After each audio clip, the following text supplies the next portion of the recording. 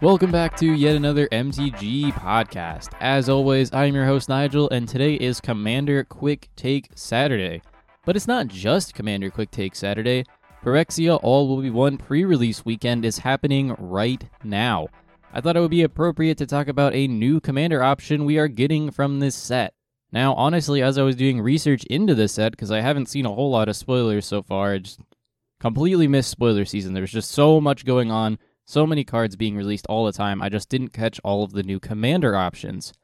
So scrolling around EDH Trek and looking at all the legendary creatures, there aren't honestly a lot of new commanders per se. A lot of the legendary creatures from this set look to be to go in the 99 of a lot of decks. I mean, it's that white legendary thing that gets an indestructible counter that is just Anointed Procession.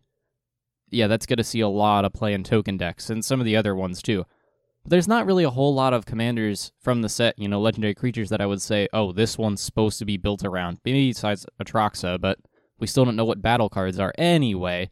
Long story short, the legendary creature I chose to look at today is Malcator, Purity Overseer.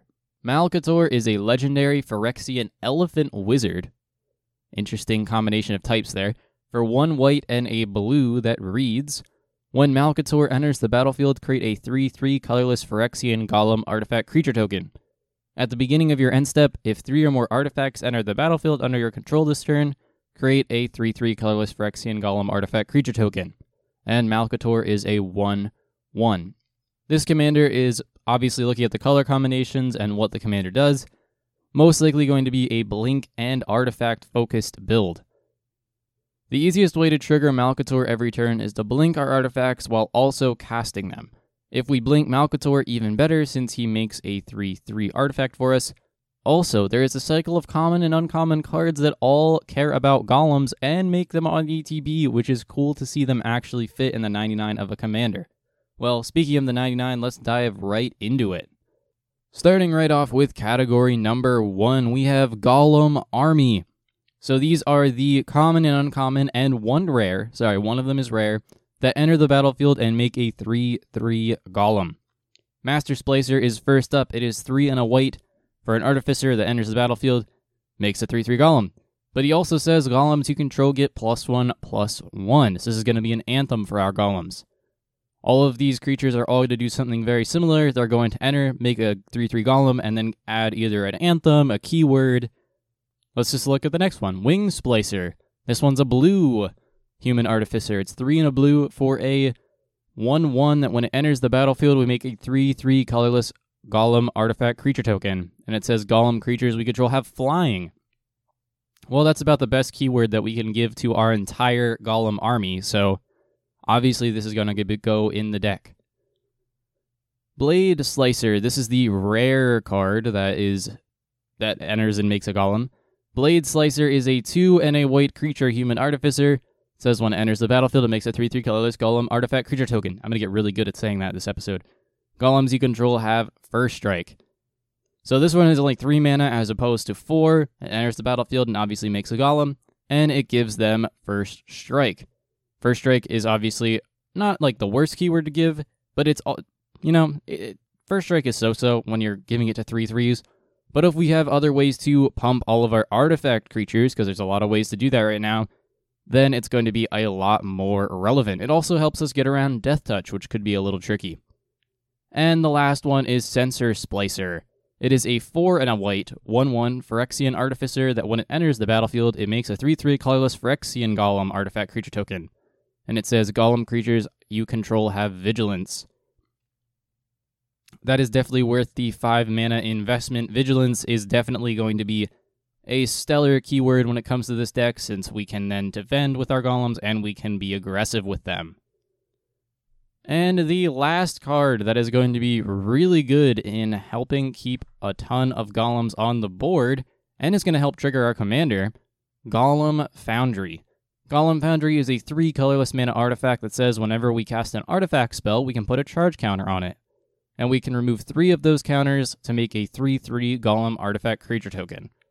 Again, it's just another way to produce golems throughout the game.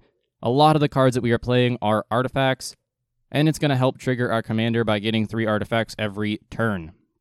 Speaking of artifacts, how are ways that we can get said artifacts onto the battlefield? Well, thanks to Psi Master Thopterist, it's going to be really easy. Psi Master Thopterist is a 2 and a blue legendary creature human artificer that says, whenever you cast an artifact spell, create a 1/1 Thopter artifact creature token with flying. You can also pay 1 and a blue, sacrifice 2 artifacts to draw a card. So not only is he going to help trigger our commander, he's also going to be some card draw in the late game. So Psi is definitely going to be an auto include. Again, a lot of the cards we are playing are artifacts. So every time that we cast one, he's going to make us a 1/1 Thopter. Golem Foundry, which was the last card I talked about, is going to get charge counters, and it's going to spit out golems. Another artifact that is really good for the deck, and also happens to be a golem, which is really good with all of the splicers, is Bronze Guardian. Bronze Guardian is a 4 and a white double strike artifact creature golem.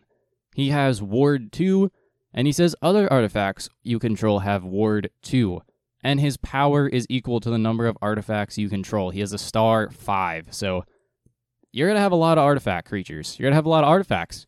He is going to be a giant beater, and if we have like Wing Splicer out to give him flying, and if we can give him vigilance, he is going to be almost a win con, basically. He's going to be huge. You can just keep swinging him at people. He has double strike.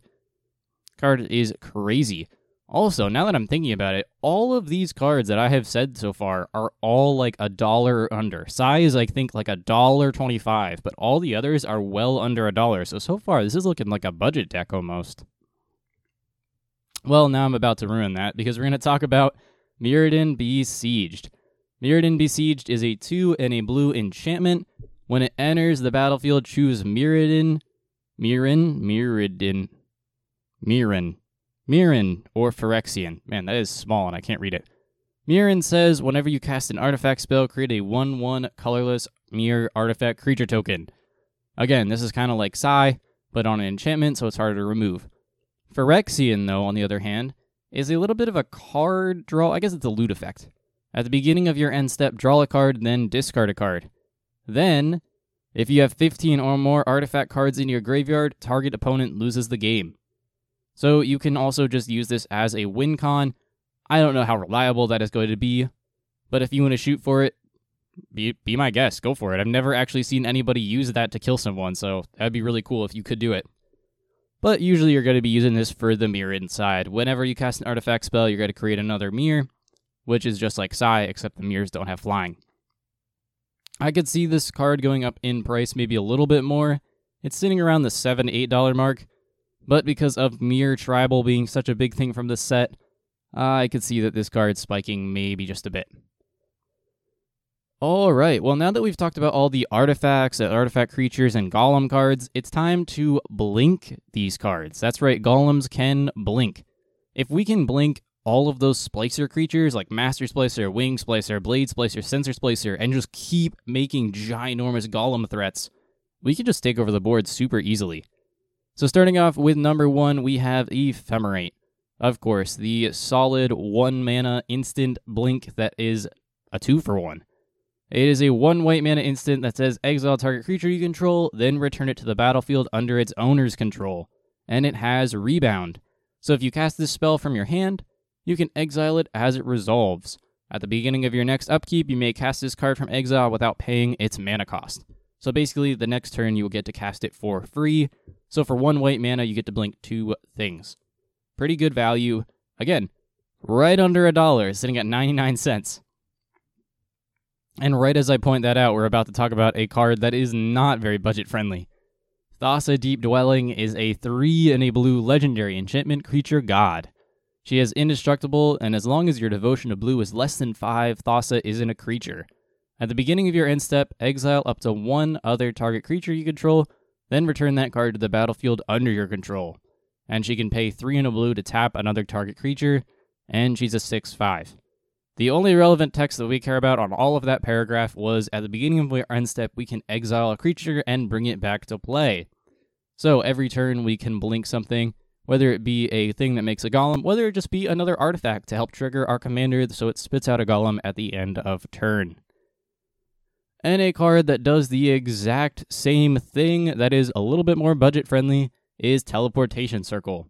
It is literally 3 in a white that reads exactly the same. At the beginning of your end step, you may exile up to 1 target artifact or creature you control, then return it to the battlefield under its owner's control. Again, you might want to run both, so then you have, 2 effects. Basically, you're running 2 of the same card. And then, if you have both out, then you're getting more value. Well, now we have cards that blink individual targets, but what about blinking our entire board? Well, Brago King Eternal is still one of the strongest blink cards that has ever been printed. For 2 colorless, a white and a blue, you get a legendary creature Spirit Noble with flying. Also, whenever he deals damage to a player, exile any number of non-land permanents you control, then return those cards to the battlefield under their owner's control. So all you gotta do is connect an opponent with Brago, and you get to blink your entire board. There is also spells that do it for us. We don't even have to deal combat damage with Lae'zel's Acrobatics. Lae'zel's Acrobatics. That's what we're going with. For 3 and a white instant, you can exile all non-token creatures you control, then roll a d20. On a 1 through 9, you get to return those cards to the battlefield under their owner's control at the beginning of the next end step. And if you roll a 10 through 20, return those cards to the battlefield under their owner's control, then exile them again. Return those cards to the battlefield under their owner's control at the beginning of the next end step. So this card is pretty amazing. It can also just evade a board wipe. It can blink our things twice, which is a 50-50 chance of that happening. 1 through 9 and 10 through 20. That is like super good odds for one of these cards. It is an instant, so we can react. This card is amazing for blink decks. It's like 50 cents. I don't know why this card is so cheap. This card is amazing for any blink strategies. It is like the automatic go-to instant for any of these kinds of decks. Well, I think that about wraps up looking at the 99 almost. We have ways to make golems, we have ways to create more artifacts, and we have ways to blink all of them.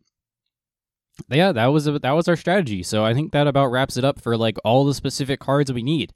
Obviously, we're going to need more artifacts. Obviously, we're going to need more blink stuff, but you could find those pretty easily. I'm just very excited that all of the splicers have an actual home and seem really, really good. Well, again, that about wraps it up looking at some sweet cards to include in the 99. Malcator seems like a really interesting blink deck that actually wins by swinging in with an army of golems. If I were to build any commander from this set, I would definitely choose this one. You know how much I love flicker decks, and I think this one is unique enough that I wouldn't feel like I was playing the same old strategy with just a different commander. Well, anyway, I think that's about going to wrap it up for this quick take episode. I will catch you Wednesday for your regular scheduled dose of yet another MTG podcast.